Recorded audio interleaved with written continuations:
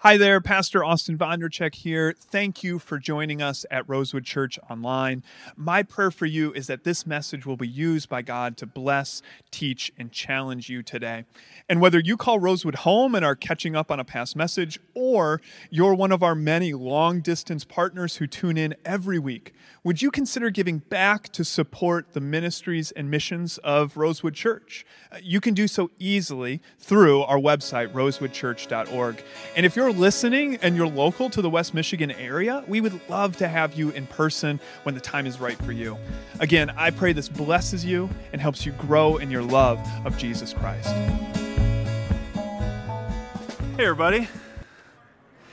My name is Austin Vondercheck. I'm one of the pastors here at Rosewood Church, and it's good to have you here, whether you're online or in person. It's great to celebrate with you today through worship and through God's Word and through baptisms, which we have here coming up in just a little bit. And that's the fun part of service, so why don't I get this moving? We are continuing our series on Ephesians, looking at the book of Ephesians, the letter that Paul wrote to the church in Ephesus. And last week we started with, of all places, Ephesians 1.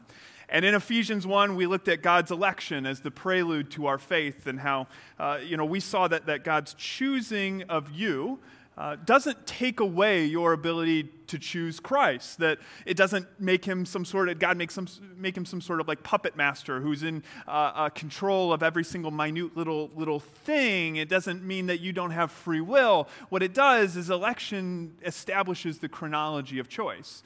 You choose second because God chose you first. And that is in and itself one of the most beautiful acts of grace. An exchange of faith is an act of God's grace, which Paul gets into in more detail in Ephesians 2. But we're actually not going to start with Ephesians today. We're going to look at Luke 18 together. If you have your Bibles, you can open up to it if you'd like, or on your phone, whatever it might be. But we're going to start in Luke 18, in the ministry of Jesus' life and a parable that Jesus shares. And when Jesus began his public ministry, he encountered a nation of Israel that was divided. They were divided in many ways, but one way in particular, what they were divided among how a person gains and maintains good standing with God. And basically, you had two camps at that time, two camps of people. One camp argued that you could earn right standing with God by keeping God's law perfectly. No slip-ups. If you do this perfectly, you will be in good standing with God. So you might say to yourself, though, is that really possible? I mean, surely that's not possible. Well, you know what? Some of them did. Some people actually kept God's law perfectly. Kind of. Here's how they did it. What they would do is, for the behavior in themselves that they believed they couldn't change, or just felt that they didn't want to change, what these folks would do is just kind of dumb it down. They'd dumb down the application of the law so that they could remain perfect. Again, the things that they felt they couldn't control or the things they didn't want to control, just dumb it down. That way you can be perfect. So the thing is, all they were really good at was perfection in self-delusion. And this other camp saw the self-delusion of the first camp and said, no, that is ridiculous, that if God's law was the standard, this second camp knew that they would never be good enough to earn God's favor. Now pretend that I checked my spelling as I made these slides for just a moment here. Impossible to find, earn divine favor. Whatever, you get it. Busy week. And so this second camp looked at that and said, it is impossible. You can't possibly live up to those standards. And so as a result, that's kind of where they had to stop. They said, we can't earn it according to God's law. And so they ran into this wall of hopelessness. If they can't earn it, then how could they possibly achieve it? Because this isn't how you get things, you earn things. And so the second camp was left in a place of just absolute of hopelessness because being right with God was impossible to achieve. And these two camps, or these two groups, were kind of like oil and water. They were always at each other's throats. They were always talking bad about the other person.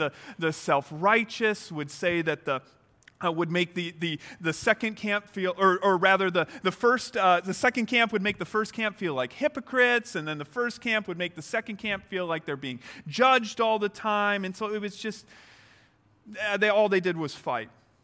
And truthfully, it's not all that dissimilar from people today.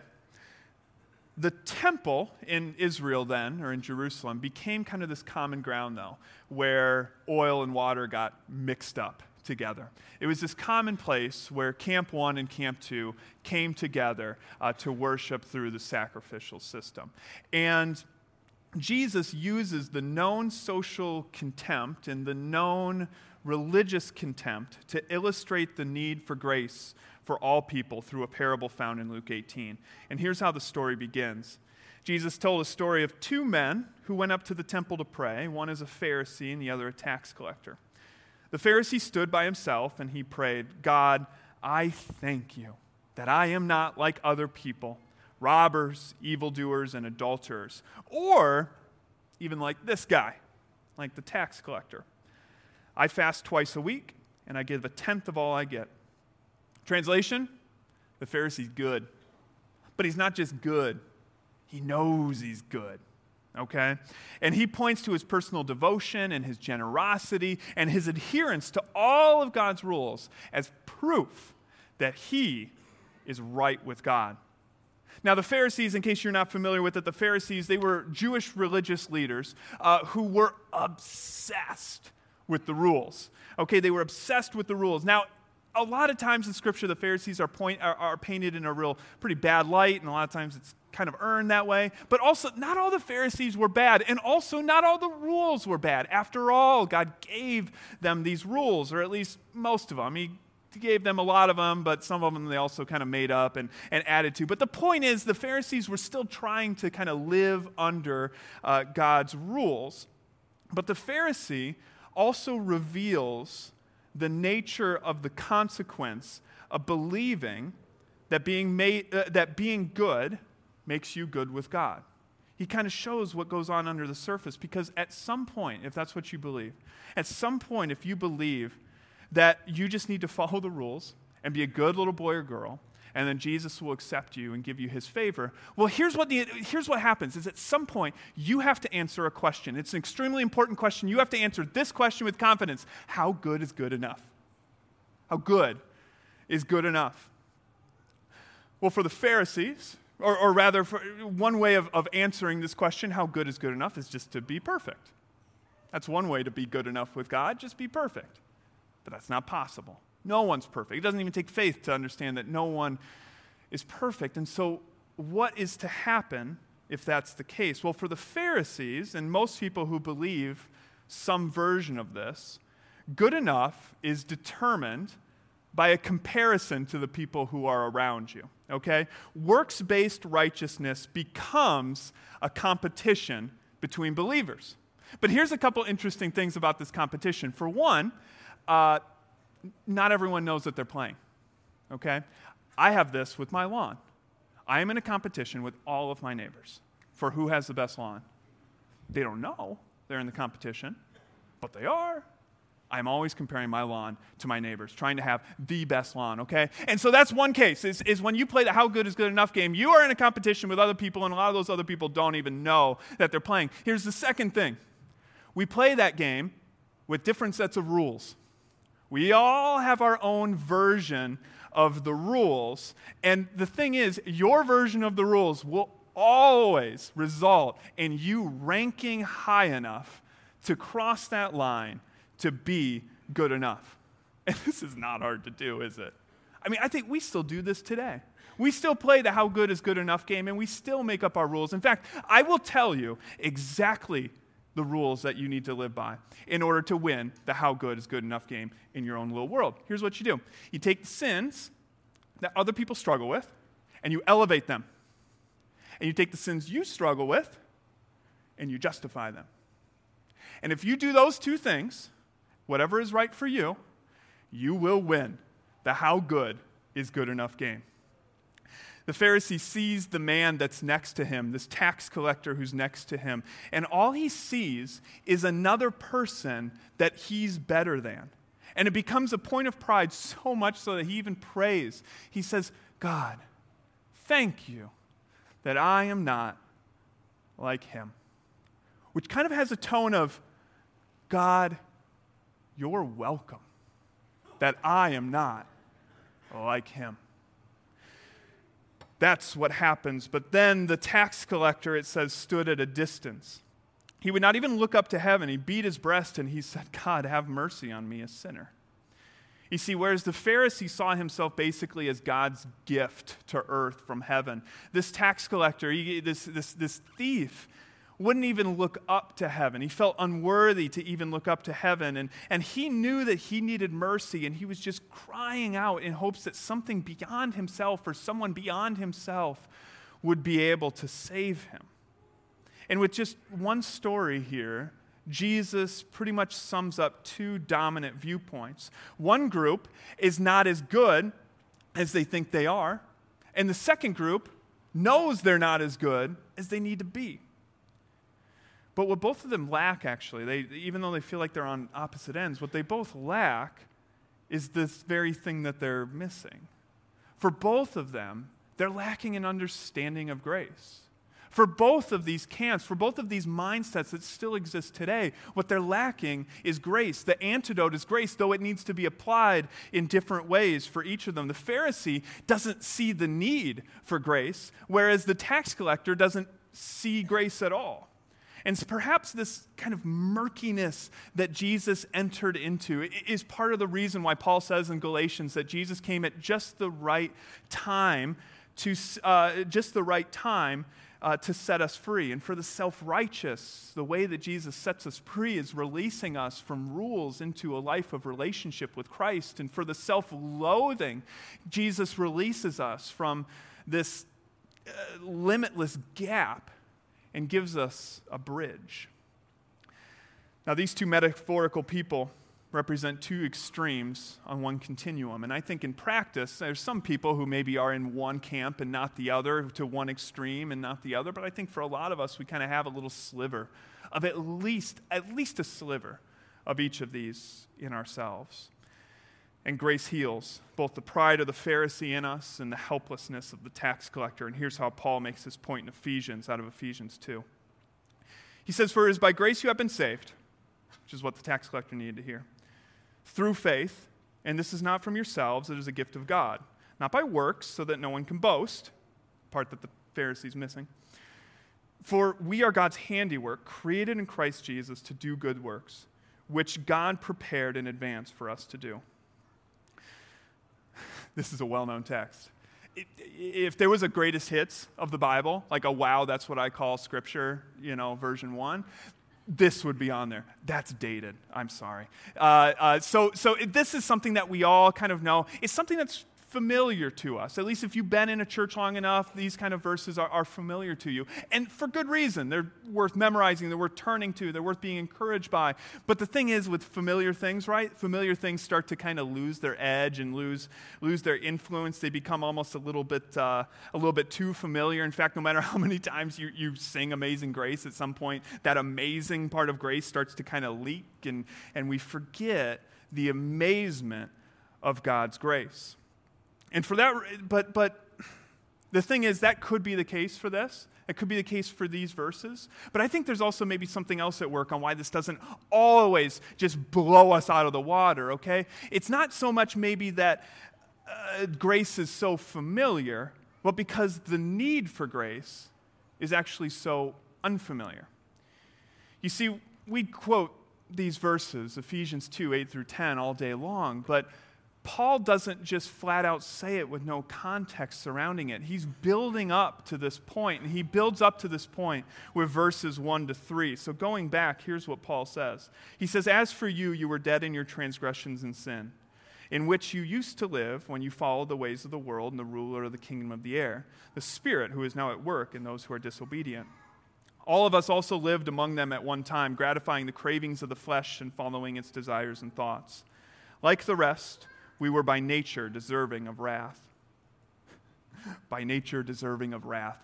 We don't always quote that as much as saved by grace through faith. Often today, people don't believe that there's all that much wrong with the world or with themselves in particular, and as a result, we don't see very much need for God's grace.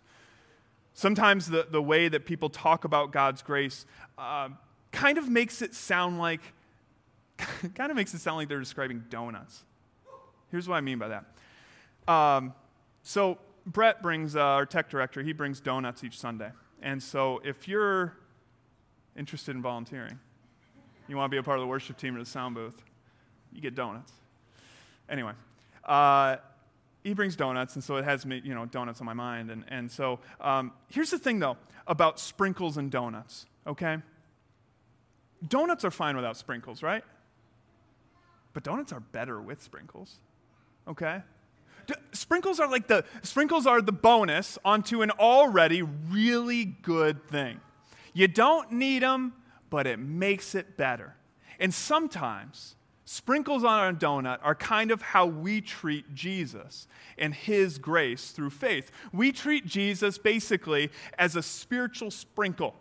Okay? Here's what I mean by that. That you accept God's gift of grace and you accept all the things that kind of come your way. All these bonuses onto your life. You know what? When life's hard and you're in trouble, you can call on your spiritual sprinkle Jesus to come and sprinkle a little bit of his grace and his mercy and his care and his favor onto your life, and he's going to make it better. But when it's not so bad and you feel like you've got things under control, well, then Jesus can kind of stay over there, right? Your ordinary life is just spiritually enhanced in the way that some of us think. God's grace is understood instead as this gentle, non-encroaching, there just in case enhancement or enrichment of your life as it already was. Just take your life as it already was, sprinkle a little Jesus on top, make it a little bit better. To think of it in a different way, it's kind of like a puzzle that's missing a puzzle piece. As if you've got all the puzzle laid out and it looks perfect and everything's there, but it's just missing one piece, and it's the God piece. And so you click that puzzle into that piece into there, and then the whole puzzle is done. Now, this might seem like a really appealing version of faith to you. And it might make grace sound very appealing. After all, it doesn't require anything of you. It doesn't require change. It's not challenging in any way. You just kind of keep going the way that you're going, and you let Jesus ride shotgun. All right? That's the spiritual sprinkles is kind of like having Jesus ride shotgun in the journey of life, okay? He's just going to ride with you. He's going to point out construction. He's going to let you know where those Michigan potholes are. And even if he knows a route that's a little bit faster to get where you already want to go, he might just kind of give you a heads up. The Pharisee loves Jesus when he sits in the passenger seat. Because when he sits in the passenger seat, we can go where we want to go. We can have our own dreams and our own whatever we want to do. And then we can call on the guy riding shotgun if we need help with directions, if we get a little turned around. But when we know where we're going, just sit tight, Jesus. Keep your eye on the map. I'll let you know if I need you. But what Paul is saying in Ephesians 2 is that our need isn't for this driving companion, that we need an entirely new route, a new life, a new heart. A few weeks ago, I was driving home from Rockford, Illinois. Okay, so Rockford, Illinois is northwest of Chicago, and so I have to drive through Chicago to get home. And I hate driving in cities, okay? I get stressed out in Hudsonville rush hour traffic, okay? Leah drives everywhere. I never drive, okay? If she always drives. I do not like traffic. And so this idea of me driving home through Chicago alone was giving me nightmares all weekend. The fact that I would have to drive home eventually. And so I'm on my way. I'm doing all right. I'm kind of clicking. I know where I'm going a little bit. GPS hardly even helps because I'm so stressed out. I can't even look at the road and that, so I'm just looking at signs. And finally, I get onto the expressway that I need to be on. Thank goodness. And I'm going, and I'm just enjoying the fact that I can kind of cruise. I know most of the way home, so I can just kind of cruise on my way. And then after a while, my genius brain starts to figure out, I want to go through Indiana, not Wisconsin. And so I'm looking at signs, I'm trying to make sense of things. I'm like, oh my gosh, I'm going north, and I need to be going south. So I'm on the right highway. I'm confident on where I'm going. But in reality, every turn of my wheels is just moving me further and further and further away from where I need to go. Now, of course, I was able to whip the car around and get going the right way. I made it home a little late, but it was fine. But it kind of illustrates the severe point that Paul is making in the first 3 verses as he introduces grace, as he prepares to lay out salvation by grace, which is that left to our own decisions and without grace, that we will not only go away from God, but we will do so cheerfully confident, positive that the decisions that we are making are correct. Left to our own, we will find ourselves confident, like the tax collector, that there's no way that God could possibly love you, that you are too far gone, you've gone down that highway too long, and there is no way that God could possibly rescue you from that path. Or we'll go ahead cheerfully confident that we've got it all figured out, that we can take care of it, that God can just kind of sit there and be there in case we need him, and if we really need him, he'll be there, but we go cheerfully confident that we can do what we can do to achieve the salvation that apparently only Christ can do. But the message of Christ is neither of those 2 extremes, and it's also better than those 2 extremes. The message of the gospel is that the way to be made right with God is found in faith in Christ, and that way does not include following the rules so that you can belong. That way does not mean that your belonging is contingent upon the rules. In fact, in Ephesians 2:10, which we read, it says that we are saved for good works, not by good works, and you belong to God only through Christ. And a symbol of that belonging is the sacrament of baptism. It's something that we get to celebrate today as a church. You see, with baptism, we may sprinkle, right? We may sprinkle water, but it's not just this little sprinkling on your life. It's not just this bonus onto your already good enough life. Baptism is a sign of new life guided by Christ, a new life that is governed by the Holy Spirit. A life with new priorities and values. You see, this is not just a bonus in our lives. It's our identity. And we're going to celebrate some of those baptisms today. And if those families want to come on up at this time, as they do, let me pray for us. God, thank you for your gift of grace, that it is not something that can be earned. God, we wouldn't want it to be earned. If salvation were earned, God, not only would we not be able to achieve that on our own, but Jesus, we'd always be wondering, am I good enough? What is the weight of my sin? What is the weight of my good deeds? God, do they equalize each other?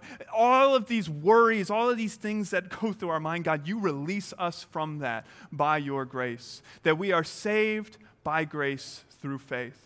And Jesus, any person who comes and confesses you as their Lord and Savior, God, is received by you. No action, no achievement. God, you achieved what had to happen on the cross. God, you brought the bar down low by hanging on the bar in your crucifixion, and you bring us to life through the Holy Spirit, and we get to share in your resurrection. And it's in your name that we pray. Amen. Thank you again for making Rosewood a part of your day. Now go in peace to love and serve the Lord.